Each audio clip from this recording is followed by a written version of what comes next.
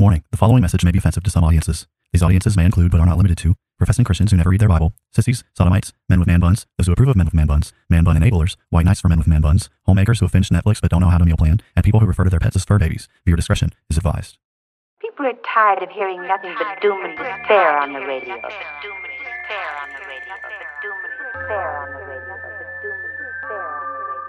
The message of Christianity is that salvation is found in Christ alone, and any who reject Christ therefore forfeit any hope of salvation, any hope of heaven.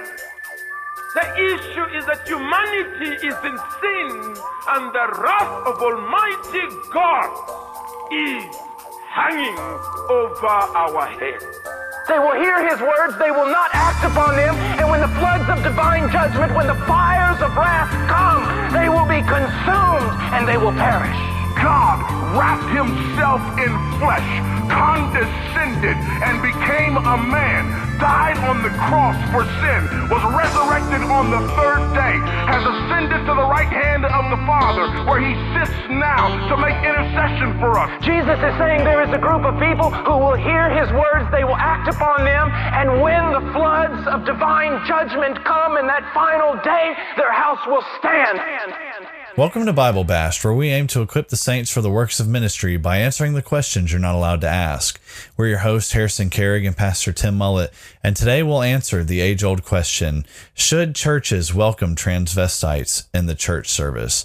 So Tim, as we kick this episode off, what Bible verse do you have for us? Deuteronomy 22:5 says that a woman shall not wear a man's garment, nor shall a man put on a woman's cloak, for whoever does these things is an abomination to the Lord your God. That's as you're reading that verse, I have a few thoughts. I have a few different thoughts. It's number one, and this is sort of like a off-topic comment, but it's really funny to me that you can have a Bible verse like that, and people will say, hey, we're just not very clear on what that means.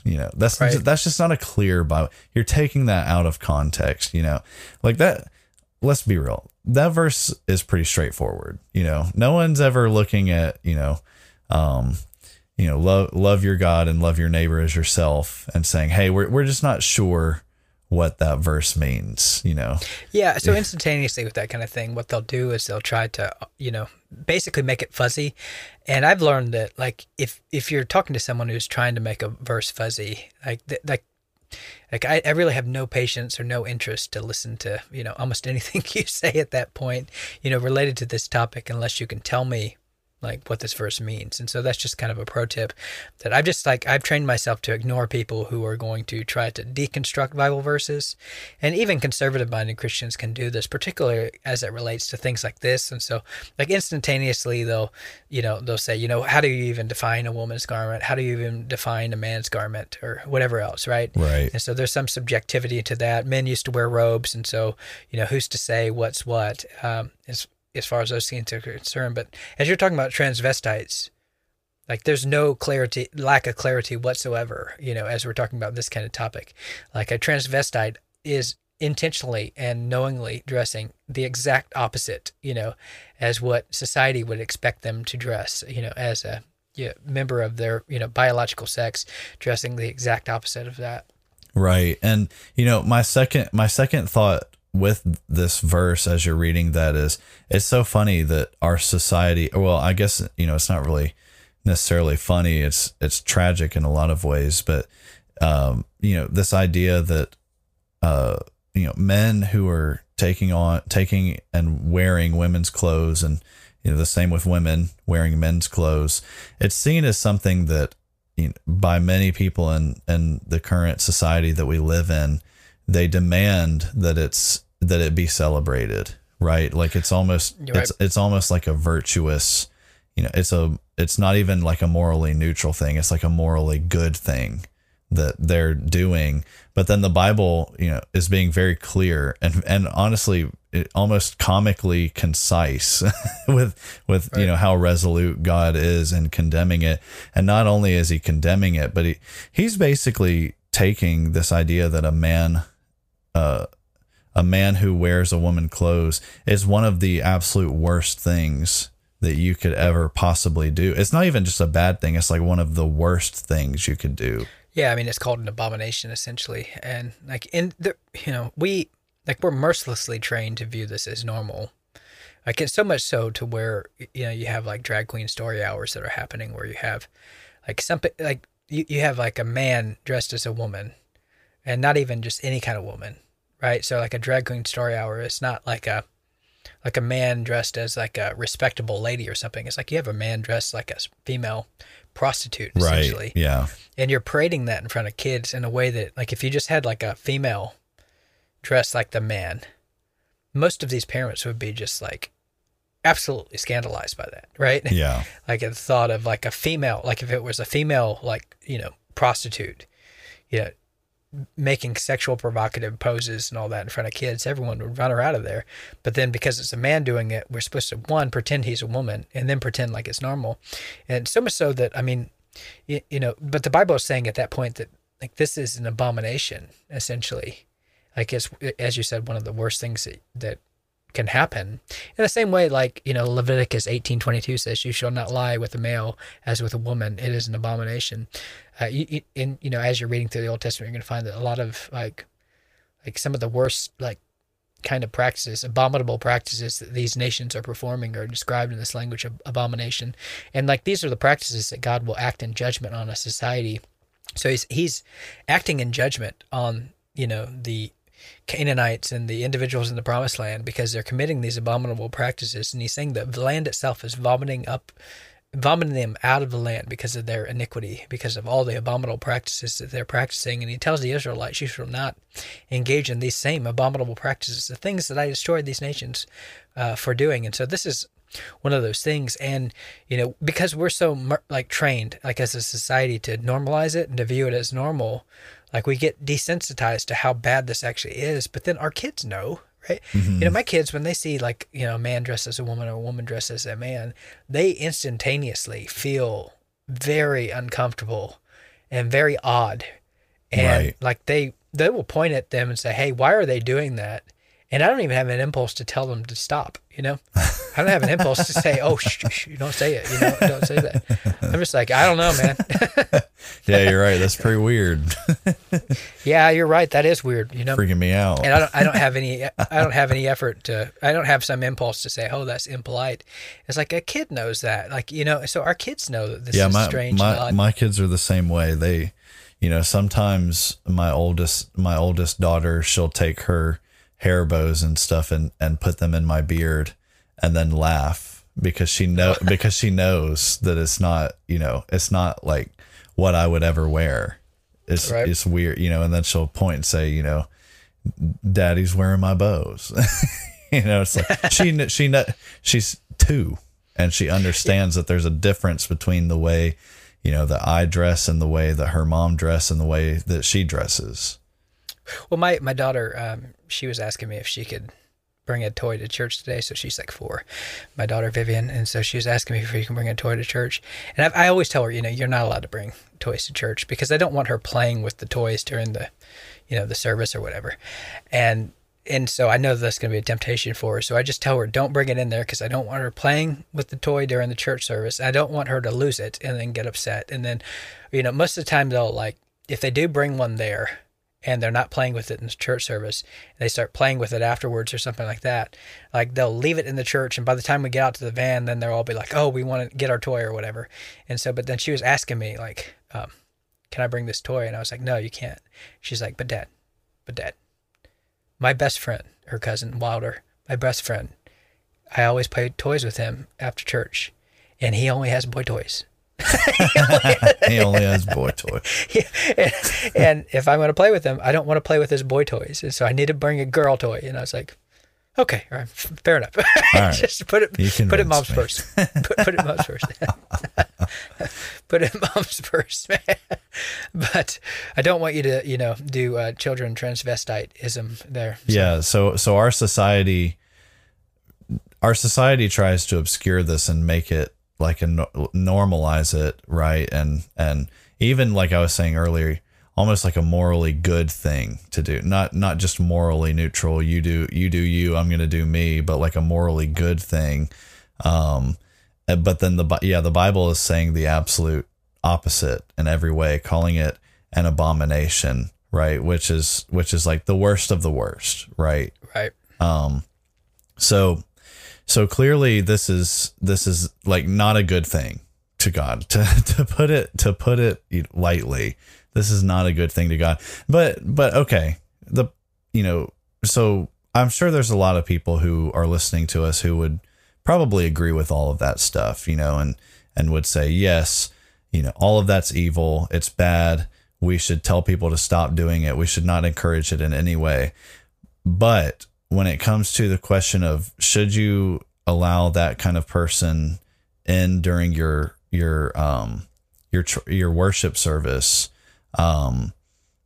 they might disagree with, like, I could see a lot of people saying no, but I could see a lot of similar people who agree in most things saying yes, you should let them in, and so when it comes to that question, what is your answer?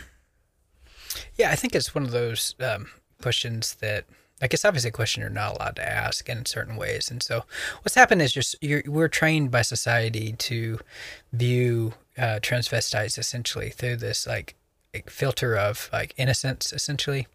So like you have obviously this used to be considered like a mental disorder. So this used to be considered like some sort of like quasi brain problem that an individual is suffering from, that like functionally they can't help, and they're suffering from gender dysphoria and all that.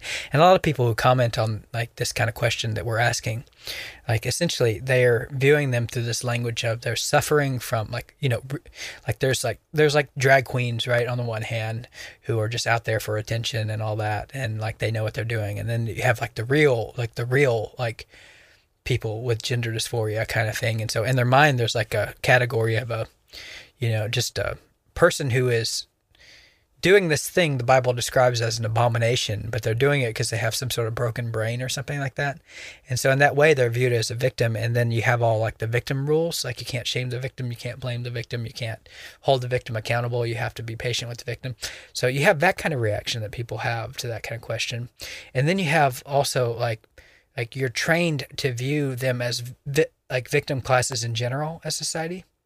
So like as a society, we're all trained to view all these sexual deviant things, all these things that God describes as abominations. We're trained to view them through the language of victimization. And even if we push back against that in certain ways, like these kind of questions will expose that that's where we're still at emotionally. You're still trained to view them as kind of like a victim.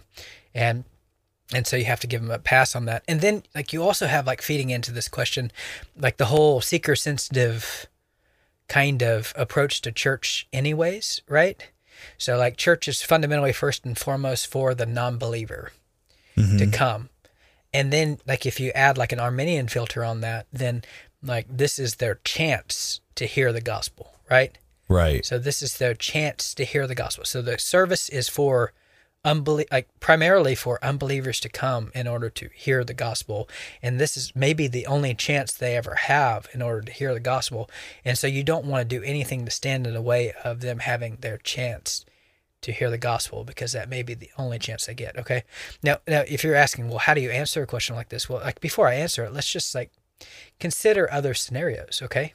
Okay. So like you have a Klansman come in with his hood and full Klan garb. Do you let him in? Do you let him in your service? I think that's probably to hear the gospel. Like he wants to hear the gospel. I think that's probably a bad idea. Okay, but so most people don't have an answer to this. I mean, I asked this on Twitter and no one actually really gave me a good answer to like this dilemma that I'm presented, right? And so like, what about a nudist, right? So like a nudist comes to your church. Definitely not the nudist. For sure not the nudist. All right.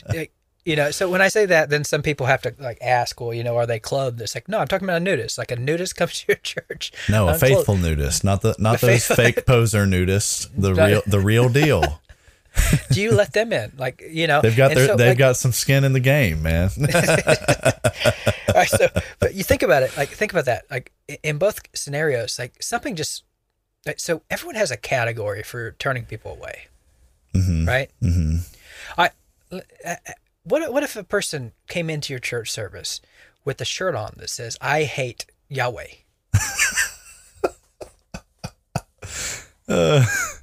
I'm like, that's probably, you know, like, hey man, take the shirt off, put a different shirt on, and come back. Someone comes into your church with a shirt on that says, "We need to exterminate all Christians." Change the shirt. And then, you know, we're gonna have someone sit next to you. All right, what if they had like a swear, like a profanity, like, you know, bleep God or something like that on their shirt? Are you just trying to think of like every possible thing that? So I'm just trying to say, like I'm just trying to establish a point here that, like, okay, like there are people, like, whatever you wear, like, is sending certain messages, right? Right. So like there's a lot of different, like, hypothetical messages that I came up with, like, in the most of which were on the fly. But I mean, like, there's some messages there that you say, hey, like in almost every one of those scenarios. So like the KKK, the nudist, right? Yeah. The nudist, the KKK, the, you know, I hate God, I want to kill Christians, like the, you know, all that, right?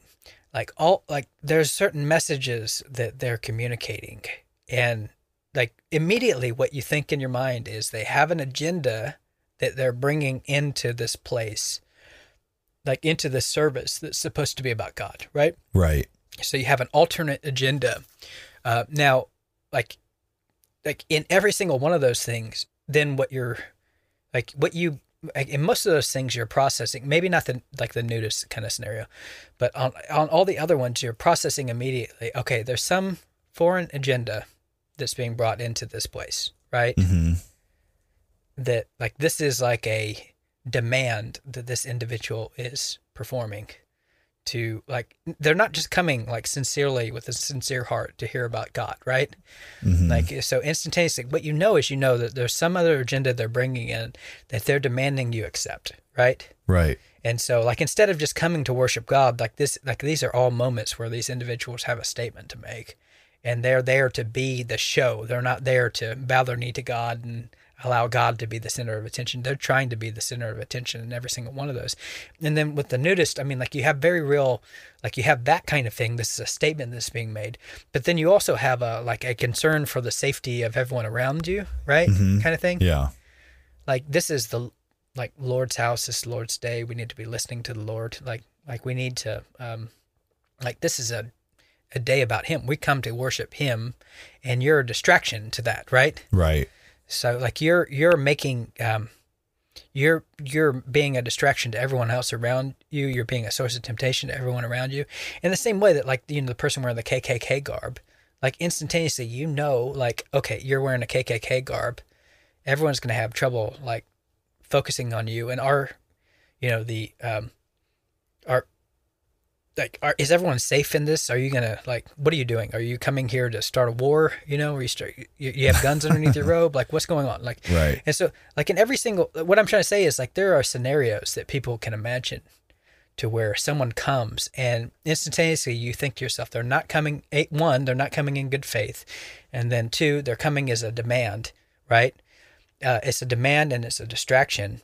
And, you know, there might be a wide variety of situations that you could think of where, like, no, you're welcome to come, but you're not welcome to come engaging in high-handed rebellion against the Lord in your very act of what you're doing. Does that make sense? Mm-hmm. Yeah. And so, like, you can think about the same thing. Like, let's say, like, a same-sex couple walks in holding hands bravely holding hands as they walk into the, you know, I'm using brave in quotes there, but like, same-sex couple, quote-unquote couple, bravely, quote unquote, holding hands as they come in. They have an agenda, like, you know, like, they have an agenda that they're bringing into this worship service that they're demanding you accept. And so, like, you have to think about, like, how do we respond to things like that? And I think that's, like, whatever, like, you have to have some sort of category for saying, hey, you're not coming in good faith. And you know what? You're not going to commit an abomination in our presence, right? Mm-hmm. Like, and expect us to tolerate it. Right. So, but then what's the difference? Surely in your mind, there's some kind of difference between, the transvestite person coming in or the gay quote unquote couple coming in, bravely, like you said. What's the difference, like that's all sin, right? But Sure. then, what's the difference between that and the person, who is completely addicted to alcohol or watching porn, for example, so like, Okay. are we supposed to say, hey, drunkard, come back when you've stopped being a drunkard and then you can join the church? Or Okay. what's your response to, because that's going to be pushed You're talking back. about visitors. Yeah, I mean, you're talking about visitors, but then what we're doing is we're equivocating, essentially. Okay. Okay. Okay. So, like, I mean, if you have the porn addict who's walking into your church service with an LCD screen taped to his, like, shirt or whatever that is filled with porn, Mm-hmm. then you might say, hey, take that screen off, put it in the car, right? Like, you can go, Throw it in the garbage can. Like, you. I have a so sledgehammer. We can smash it. Right. So, like, the issue is there's a sin being committed in the moment. Like, so you have sinners who have any number of sins that, like, sinners are welcome at church, right? Sinners are welcome to church, but then they're not obviously welcome indefinitely with no strings attached. Mm-hmm. Meaning just come as you are, stay as you are, whatever. But certainly, like, come to me, you who are heavy laden and, bow down with iniquity, and I'll give you rest and all that, right? So certainly, like, yes, like, a porn addict is welcome to come to church, but maybe he'll hear the gospel, maybe he'll repent, sure, right? Mm-hmm. So just some standard, but he's not welcome to come and to watch porn during the service. Right. Mm-hmm. So if you see him sitting in an aisle watching porn, you escort him out, right? Right. Do you see what I'm saying? Mm-hmm. In the same way, a drunk is welcome to come, but he's not welcome to come as a drunk. Right. You can't come with your bottle being fully wasted. Okay? Uh-huh. Yeah. So no, like, just go clean up, get sober, come back. Okay? Right. Like, I mean, that doesn't mean you have to be perfect. It means, like, you're not going to, like, make a spectacle of yourself here by falling all over yourself, right? Like, breathing on people, doing weird things because you're out of your mind in the moment, right? So if you're high, like, get unhigh, come back next time, okay? Get low and then come back. Right. I mean, so you can't just sit there and smoke weed in the service, right? You can't blaze up. Yeah, you can't. I mean, you can't do that. Like, and so, like, in the same way, like, if you're like, so you're the gay couple, so to speak. You can't come in here and flaunt that in front of everyone. Mm-hmm. Okay? Mm-hmm. You can't come in here holding your hands, bravely flaunting that in front of everyone. Like, now, like, if you're like one member of that couple, you come here and, like, we don't know that you're not flaunting that in front of everyone, right? Right. That's fine. I mean, if you start hitting on people in our service, then we should call you out on it. Mm-hmm. Do you get what I'm saying? Yeah. Yeah. So, like, the same thing with, like, the transvestite, like, I mean, you're not welcome to cross-dress in our service. Mm-hmm. Go put on something appropriate. So, Just like the KKK member, he's not welcome to wear that outfit to church. Like, he could come, as dressed in a normal outfit. And still be a racist. And still be a racist. So a racist can come to our church, right? So racists are welcome to our church. Sexually deviant people are welcome to attend, right? Like, they're welcome to attend. But you're not going to commit abominations in the presence of the assembly. That's the point. I just know that someone's going to take a clip of you right there, Tim, where it just says racists are welcome at our church. they're just going to isolate that by itself and say, see, I told you they're terrible people. They let racists in their church. Okay, but, like, that's the whole. So, like, that's where, okay, like, that's a significant point you're making, though.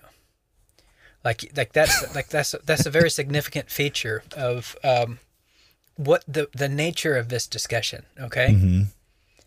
Okay, so think about that. Like, if I were to say a racist is welcome at our church, I've just said something like horrible, right? In the minds of many people. Yeah, in the minds of some people, yeah.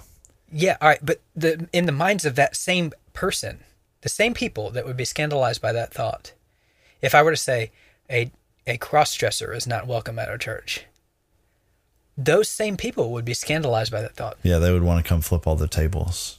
They would want to come flip all the tables. And what that tells you is that this discussion is not about principle that we're having. Right. Like, it's not about like any kind of logical consistency. It's not about principle. It's not about like, what does the Bible say about this? Like, they have a total, like, what they're trained to do is like, they have a category of villain, right? So like we know who the villains are. Pedophiles are the villain. Racists are the villain. For now, right? For now. Pretty soon they won't, right? Right. But like, is a pedophile welcome to come to your church service? Right? Yeah. All right. So how many big famous pastors have gotten in trouble for, marrying pedophiles, right? So like, here's the thing, like, they have a category for excluding people. Right. But the issue is, it's not that they don't have a category for excluding people. The issue is who is going to be excluded. What classes of people must you include and show sympathy to, and what classes of people must you kick out, right? So can Donald Trump come to your church? Yeah, Donald, he can come. All right, not to those people, right? So the people who'd be scandalized by saying, hey, no, like a cross-dresser should be like prohibited entrance into your church and told to get like respectable like tire, to not commit an abomination in the assembly, those people wouldn't want Trump in there. They wouldn't want racists in there, right? Right. They have a list of people they wouldn't want in the church service. And so we're not operating under principle. We're just basically taking our cues from what society tells us to take. Right. Yeah. It's not about, it's basically like they have an idea of like a protected class in society. Right. And you're violating their idea of what is a protected class. And so when you say something like, hey, a man who's dressed like a woman, and not even dressed like a normal woman, but dressed like a stripper woman, when you say you're not allowed in our church when you look like that, essentially, they might as well be hearing you to say like, hey, you're not allowed in our church because of the color of your skin. Right. Or like, hey, you're not allowed in our church because you look poor. Right. Yeah. So their view, so so part of what's happening is like when you demand that people view these things as an identity that can't be helped. Right. Then you're discriminating against them as a person. Right. But then those are the very things that are at contention here. Like it's not true that KKK man was born that way. I mean, I guess he was if you count like being born into sin. I'm looking for loopholes at this point. Yeah.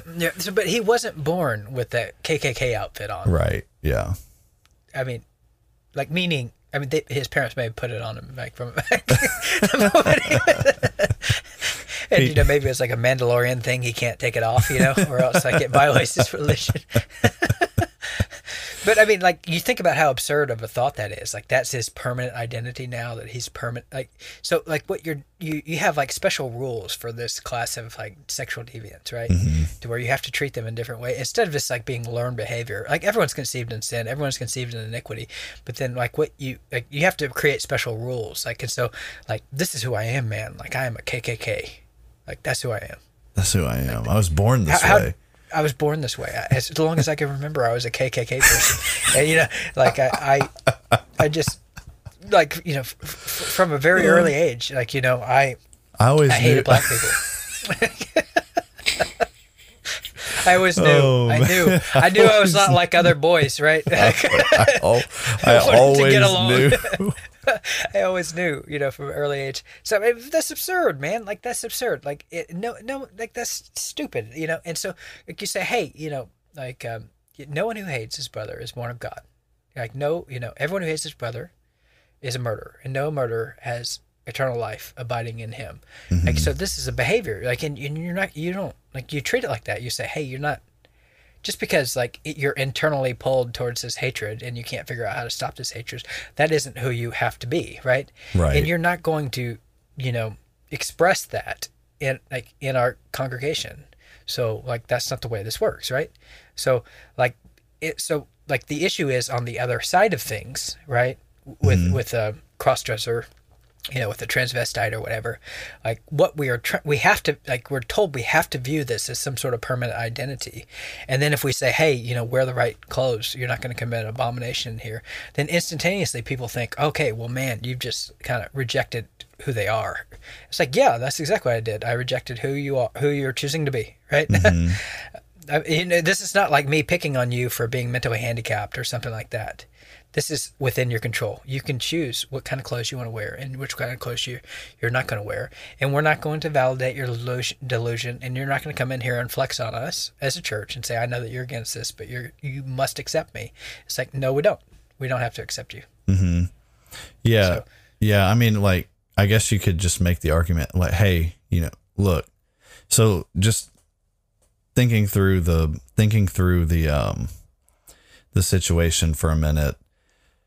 If you're a person, you're a man who thinks you're a woman and you dress that way normally, but then you think to yourself, for whatever reason, hey, I'm going to go to, the first church that I see this morning. Sure.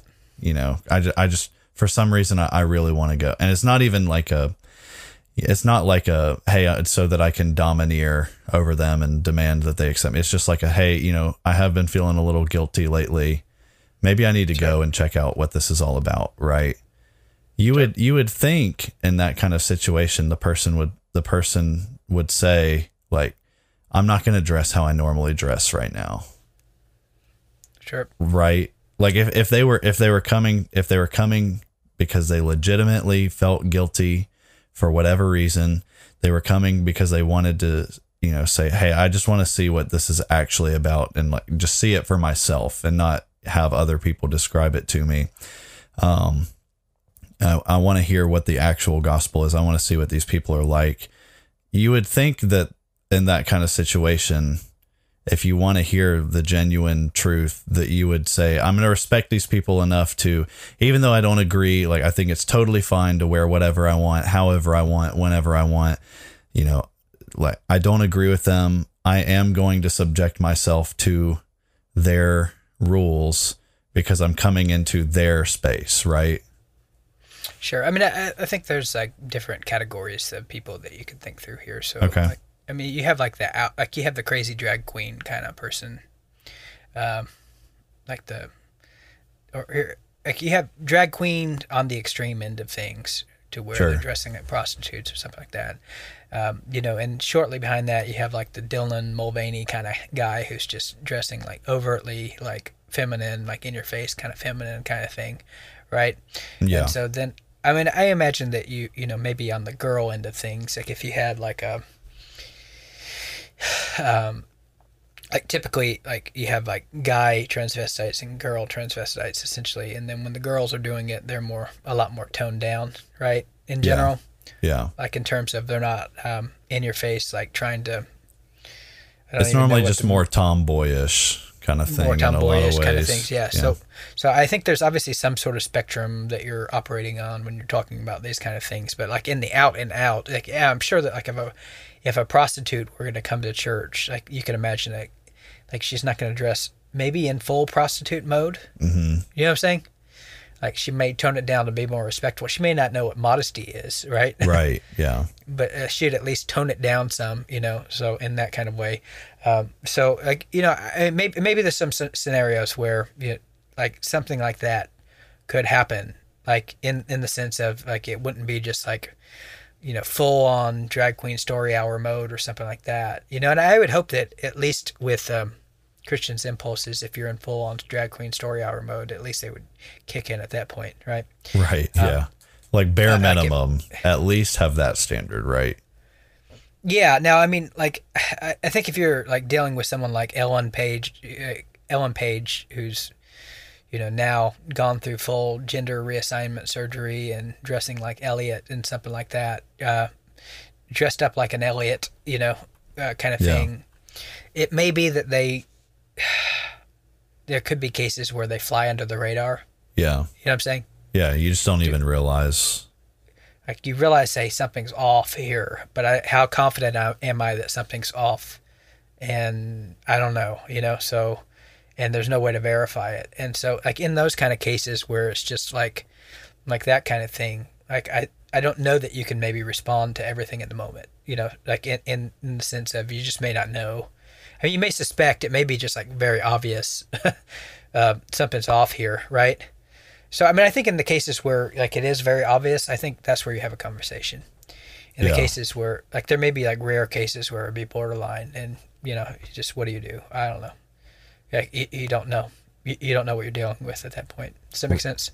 Yeah. Like if we're being realistic, there's just going to be times where things you don't either don't have enough time to address something or you don't realize what's happening until you're already in the middle of a service or something, so it's not like there's like a transvestite scanner at the door that you're running everybody through.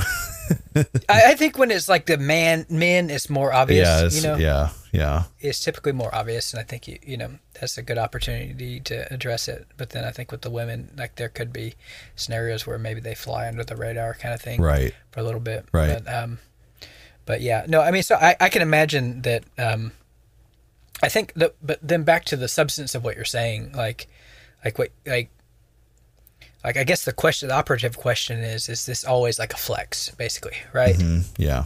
Like, is there any? I would say most of the time it's probably a flex. Mm-hmm. Especially given in our current society. I mean, it's not like people are completely unaware of Christianity. Yeah, so you would think, like, in most reasonable cases, like people know that the church is against this kind of thing. Yeah. And so that's going to be a deterrent for that. And so that means that if you're going to overcome that, this is a flex, right? Mm-hmm. Like, most of the time, this is like a, hey, what are you going to do now? And with threat of litigation, like if you turn me away, I'm going to sue you, I'm going to, ruin your life and that kind of thing. And at that point, I just think Christians just say, okay, do your worst, right? Mm-hmm. You're not holding us hijack. Like, you're not holding us captive, like with threat of trying to ruin us. Do what you're going to do, Like, we're, but I mean, like in some kind of hypothetical, scenario where, like, it doesn't dawn on the person that they need to, like, play by the rules, then, like, and there is, so I would assume in sincerity, like, maybe there's some possible situation where there is some sort of sincerity. I still, like, I'm not an Arminian.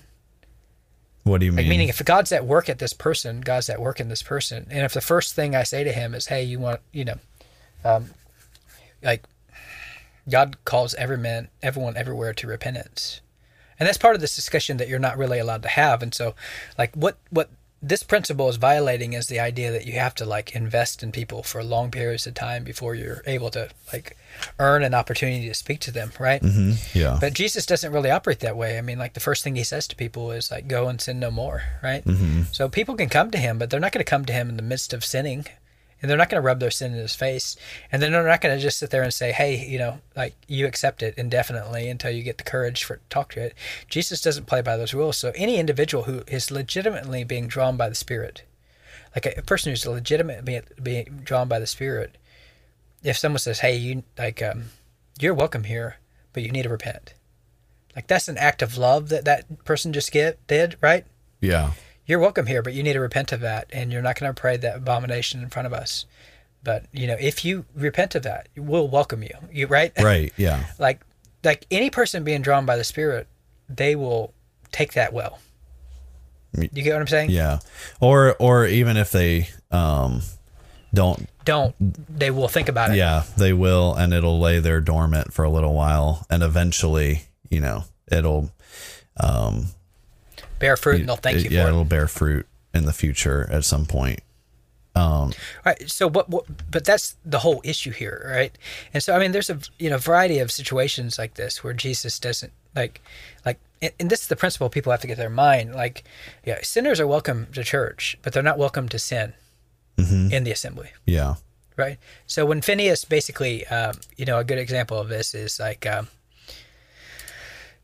Essentially the situation in the old covenant where you have like an Israelite bringing a Midianite woman into the assembly in order to have sex with her, like in front of in eyes of the whole congregation, and there's a plague that God is doing because they're having sex with these foreign women, and Phineas comes with his spear and runs them through, in order to stop like the plague that the Lord is unleashing on the whole society, right? So like you have instances where it's like, hey, you're not bringing that iniquity into the assembly. I mean, you have Jesus going into the temple and overturning the money changers, right? Yeah. Like overturning the tables and basically saying you're taking my father's house and turning it into a den of thieves. That's not to say that like, hey, a thief is not welcome to come to church. Sure. Like in order to, quote unquote, hear about the gospel, as if that's really what most people are even doing when they go to church, right? Mm-hmm. I'm coming to church. I'd like to hear about the gospel today, right? Like, yeah. But like the issue is you're not allowed to bring that sin in here, right? Yeah. So you're not going to rub all of our nose in it, like hold us all captive and say, hey, you must accept this and turn a blind eye to it and watch it. Like that's like the issue is you can come, right? You can come, and there's no one is perfect, right? So no one's perfect. Like we all have our own sin, but in this place, you're laying that aside. I could just imagine, someone there when Jesus is flipping the tables, or, when Phineas is running those two people through with a spear to, get them to stop the sexual immorality that they're committing. I could just imagine someone who's there saying something along the lines of like, Phineas, no, we don't know their hearts, or Jesus, no, we don't know the depths of their heart. What if she was coming to hear the gospel, right? Yeah.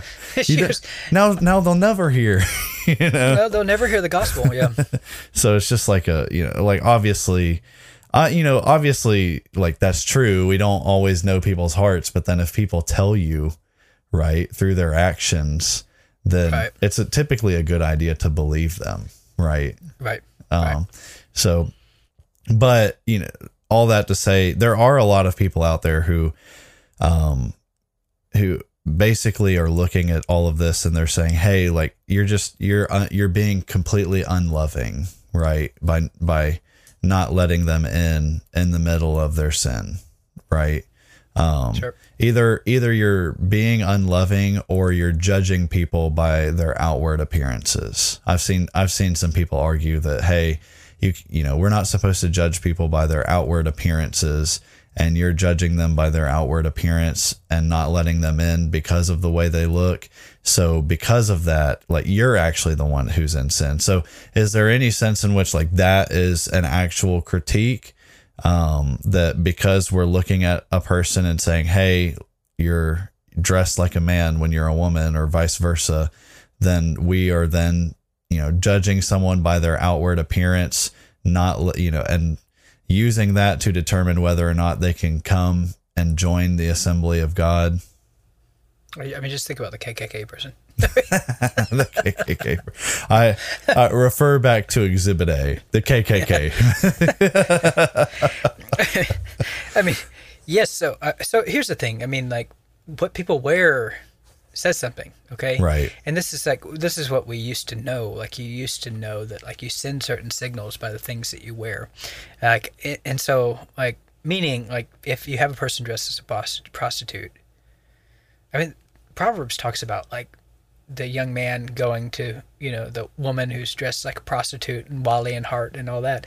Like she's sending a message. Like you send a message by the way you dress. Right. Like, so you can send a message that like I'm a slob. I don't care about, anything. Like you can send all sorts of messages. You can send a message that I'm like sexually immoral, right? Mm-hmm. I'm, to use the language of a past generation, I'm easy, right? You can send those messages by what you wear, but what's demanded is that we ignore any message. Now, I mean, if you dress like a KKK person, you're obviously sending a message. Like you send a message you hate black people. We got it, loud and clear. Right? Yeah. You've communicated effectively, like through what you've wore. Like we received the message. You're you're a racist. We got it. All right. No, that's not a welcome message to bring into this place. So, I mean, like, like that takes zero effort whatsoever to judge. If you're a man dressed as a woman, like you're sending a message, like I'm pretending to be something I'm not. I'm committing an abomination in the language of the Bible. So we don't have to, like, I don't have to judge your heart to know that you're doing something objectively the Bible calls an abomination. Right. So I can assume you're doing that as a flex. That would be a motive judgment. Or I can assume that like you're just completely clueless, right? Mm-hmm. But sincere. All right. If you're completely clueless and sincere, then you won't mind me saying, hey, you're welcome here if you change. Mm-hmm.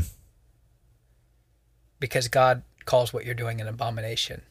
And if the Holy Spirit is at work in your heart, then you're going to receive that. Right. Right? Yeah. Like in the same way that Jesus, like, so what, all that's happening there is you have, instead of like, listen to, like, come hang out first, and then we'll give you like the message, repent and believe the good news. We're doing it on the front end. If you're sincere, if you're being drawn by the Spirit, you'll receive it. If you're not sincere, you won't receive it. Right? Yeah. So like this is just about like your view of God's sovereignty, like, and how does he work and what are the methods he's given you to use. So like, if you're legitimately being drawn by the Holy Spirit to God, then what you need to hear is you need like the first person in your life to not say, look at you and say, hey, you go girl. What you need is like the first person to look at your life and say, hey, go sin no more. Right. Mm-hmm. like we're not, you're welcome here, but you're not welcome here to commit an abomination in our presence. And like that's the first loving act that person's like probably received. Right. Now, I guess, what about, I have heard this critique too. So, okay, we're talking about loving the person. We're talking about telling the person the truth, right? The only way they're going to know is if they hear the gospel, understand they're in sin. So, I mean, couldn't you make an argument that, hey, if you're going to send them away from the church, you're essentially saying, hey, don't come hear the gospel, right? No, I mean, I think what you're saying, let me tell you the gospel right now. And the gospel is the good news that if you repent of your sins and believe the good news, Jesus will save you. And so like this is a assembly that's for the Lord, and we're here to worship the Lord. And like, we're not here to bring sin in the midst of what we're doing. So, I mean, you could tell them that right there. They don't have to hear it special. Like, after a rock concert and, a bunch of like emotional chords or something like that. And like, then, after that, then especially from the pastor, like the issue is you could tell them right then. Uh-huh. But that's hard. Okay. That's hard. It's easier to just let the pastor do it. Well, I'm not suggesting like that. What you say is like, get out of here, pervert. Okay. Get out of here, you dirty racist. I think like, hey, look, like racism is a sin. Like like what would you say to the KKK guy? Hey, like racism is a sin. It's repugnant to God.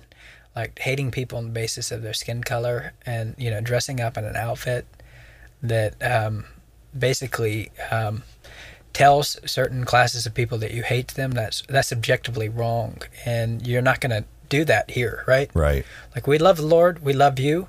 We love you enough to tell you that you need to, like, turn from that.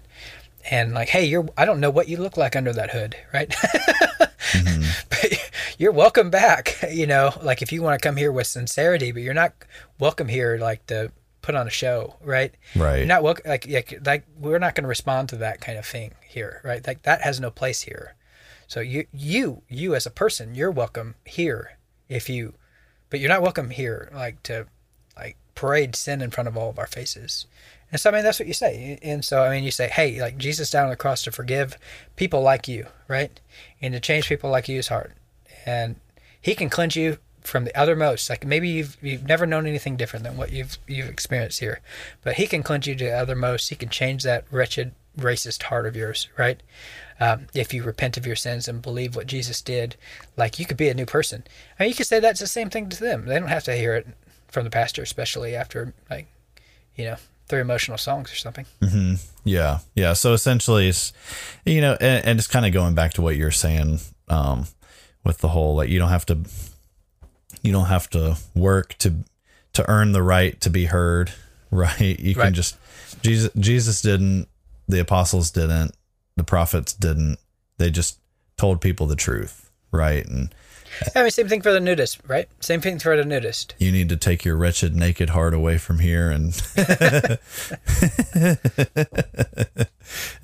no, you're welcome here with clothes. You're welcome here. You're welcome to come hear the gospel once you put clothes on.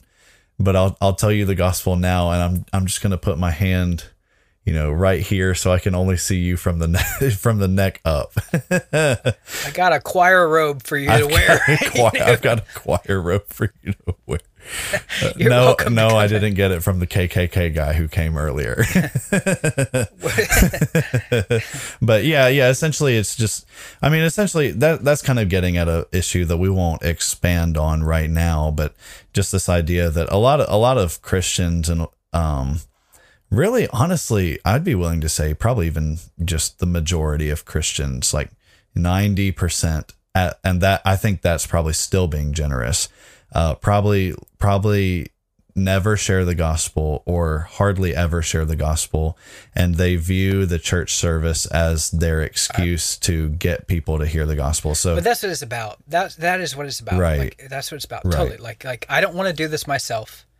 It has to be done in an impersonal, indirect way. Right. Yeah, where that's essentially going to shield me from any sort of pushback or whatever. So I'm just pastor too, right? So right, because you can't. It's not like a one-on-one dialogue that you can have with the person. It's just like hey, you're going to go sit down and you're going to hear it, and then you do whatever you want with that, But yeah, people really do view the church service as like this is how they're going to hear the gospel. And, I think, and a lot of Christians think they're being really brave when they're inviting people to come visit their church who they know are probably not Christians, right? They think they're being really brave, and they're doing exactly what God wants them to do, which, I want to say there's nothing wrong with inviting someone to come visit your church, right? There's nothing inherently wrong about that, but then it is, yeah. It is if it's a cloak for a vice, essentially. Right. So there's nothing inherently wrong with it, but then if you're using it as you're doing it so that you don't have to share the gospel with them. Well, that's what everyone is. So that's the whole thing. Everyone is using, invite them. If you were to tell people, we need to be about the Great Commission, we need to make disciples, instantaneously in their mind, what they hear is invite people to church. Yeah. That's what they hear. And it's that's not what I said. Right. Yeah. Jesus. We need to evangelize more. What do they hear? Invite people to church. Yeah. If you just set out, you set them out to do that task, what they're going to do is invite people to church. And it's you didn't listen to what I said. Right. Yeah. You can invite them to church after you share the gospel with them. Share the gospel, and then you can invite them to church right after. And the church is not for unbelievers in that way. So what you come to the church and you're witnessing a feeding of a sheep. Right. So in your standard church, if your standard church shouldn't be having a altar call with the same 52 two ways to get saved kind of messages every week. If you're going verse by verse in the Bible, every single message in the Bible is not like an invitation to be saved every week. Right. So that's just not what it is. And that's not what it should be. And if that's what it is, then you probably have never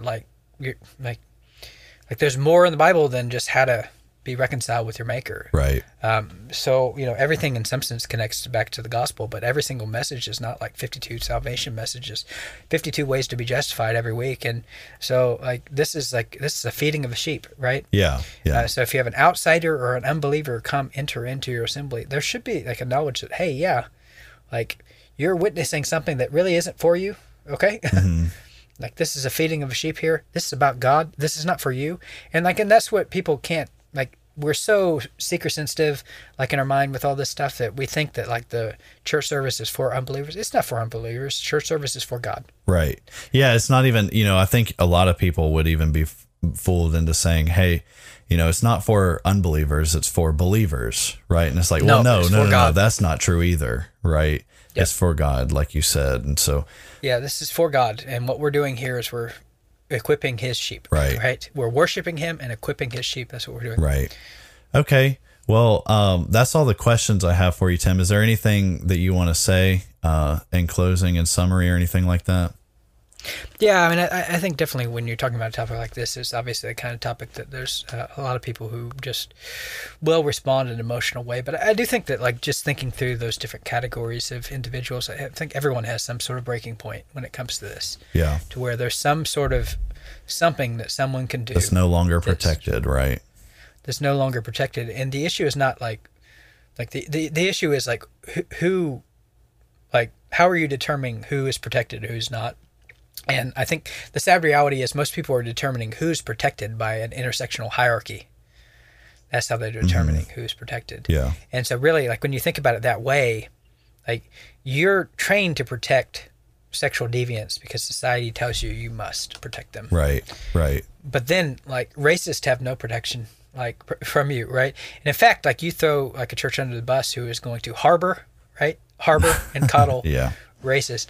Right? So, but then that tells you that, like, hey, you need actually a consistent principle here that you're going to apply in every single scenario. And what is it? And I think, like, the issue is like all sinners are welcome into the church, but you're not welcome to commit abominations in the church. Yeah. So, like, you're not welcome to come and smoke, smoke your joint while you're in the middle of the church service. Like, so yeah, like, drug addicts, they're welcome. They're not welcome high, right? Right, yeah. You can't shoot up in the middle of a service, right? Porn addicts, you're welcome to come, but you're going to get confronted at some point, and you're not welcome to watch porn in the middle of a service. Right. So, right. Quote unquote, cross-dressers, they're welcome to come. They're not welcome to come and cross-dress. A same-sex couple, they're welcome to come. They're not welcome to come and hold hands and show same-sex affection while in the middle of the service. So, like, you're welcome to come, like, and as an individual who is going to not flaunt your immorality in everyone's face, though. Right. Okay. Well, Tim, we appreciate you giving us the answers to those questions. We appreciate all you guys who listen to us week in and week out and who support us through various different ways, whether that's on social media or you support us financially or even just by listening and liking and commenting on the videos that we're putting out and whatnot. All that goes a really long way. And so if you do want to support us, that is a good free way to do it, is just comment on our videos, like the videos, just because it seems like YouTube really likes that with the algorithm and whatnot. So we appreciate all the support that you guys give to us, and we look forward to seeing you on the next one. This has been another episode of Bible Bashed. We hope you have been encouraged and blessed through our discussion. We thank you for all your support and ask you to continue to like and subscribe to Bible Bashed and share our podcast with your friends and on social media. Please reach out to us with your questions, pushback, and potential topics for us to discuss in future episodes at BibleBashedPodcast@gmail.com, and consider supporting us through Patreon. If you would like to be Bible Bashed personally, then please know that we also offer free biblical counseling, which you can take advantage of by emailing us. Now, go boldly and obey the truth in the midst of a biblically illiterate world who will be perpetually offended by your every move.